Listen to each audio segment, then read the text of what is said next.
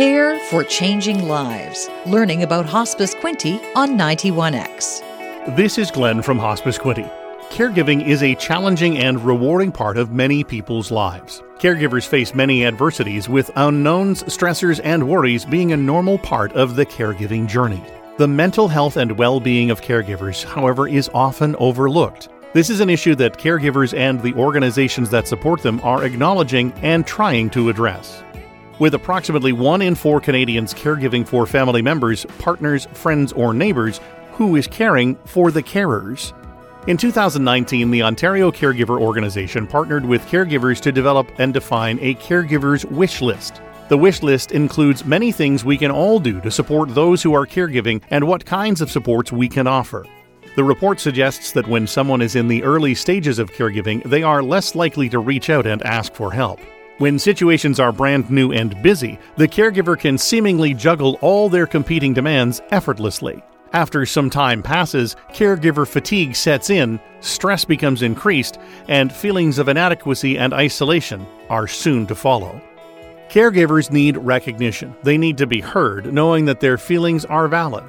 Caregivers require greater empathy and respect. The wish list indicates that caregivers have a difficult time in managing their own feelings and experience a wide range of emotions such as guilt, sadness, and grief. Calling, texting, emailing, and sending regular mail are all good ways of staying connected and can demonstrate that we have a vested interest in their lives and their circumstances. Be a good listener and be patient. It can be challenging for people to articulate all the things they may be feeling, and it is important we let people speak at their own pace without judgment. Signs and symptoms of a caregiver who feels neglected can include someone who seems disconnected. Perhaps they don't return phone calls, they don't join in group activities or ask about your life. Don't take this personally. In fact, this is when we need to show our continued support the most. A caregiver who seemingly disappears out of our lives is not apathetic, they are overwhelmed. Continue to call, check in, and be patient with them. It is not easy to have little contact with the outside world, and for caregivers, this isolation can feel amplified. It is often difficult for caregivers to ask for help, know where to turn, or to come forward. Another sign of caregiver fatigue is the noticeable deterioration of a person's mental or physical health. Have you noticed a significant weight loss or physical change in a caregiver? Do they seem withdrawn, irritable, or unwell themselves? Offer them respite, whether that be dropping dinner off at their door to give them a reprieve from cooking, or to offer to come and sit with their loved one while they have a bath or do some shopping. Small gestures can often have the biggest impact. Running errands, doing light yard work, and specific tasks are an easy way to offer help without overwhelming the caregiver. Don't be vague when offering assistance and simply saying, "Hey, what can I do?" It'll probably be answered with, "Thanks, I'm doing okay. Thanks for asking though." Being specific with a tangible idea is less stressful for the caregiver, who will be more likely to see the offer as stress-free rather than another detail they have to manage.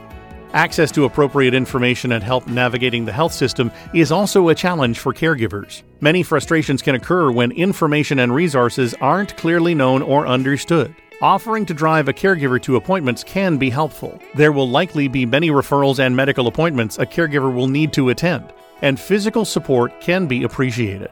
Bring a notepad and pen along with you when you take your caregiving friend to their appointment. They might be too busy to consider note-taking as an important step when meeting with medical professionals, and being prepared for small eventualities can be very helpful in the long run.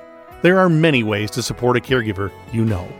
If you or someone you know is feeling isolated or overwhelmed by caregiving duties, Hospice Quinte can help. If a loved one is in the final phase of a terminal illness or in the last year of their life, we can provide in-home hospice support so you can have some respite and some time to take care of yourself. We also offer a caregiver companionship program where you can be matched with a trained, compassionate volunteer who understands the caregiving journey and can support you with once-a-week phone calls. At Hospice Quinte, we want to help support caregivers and their families along this journey. We have programs specifically designed to help caregivers. Call our office or visit our website to learn more. Hospice Quinte provides individuals, their families, and caregivers with compassionate end-of-life care by attending to their physical, psychosocial, and practical needs, and offering empathetic care to those who are grieving through visiting hospice services and support groups.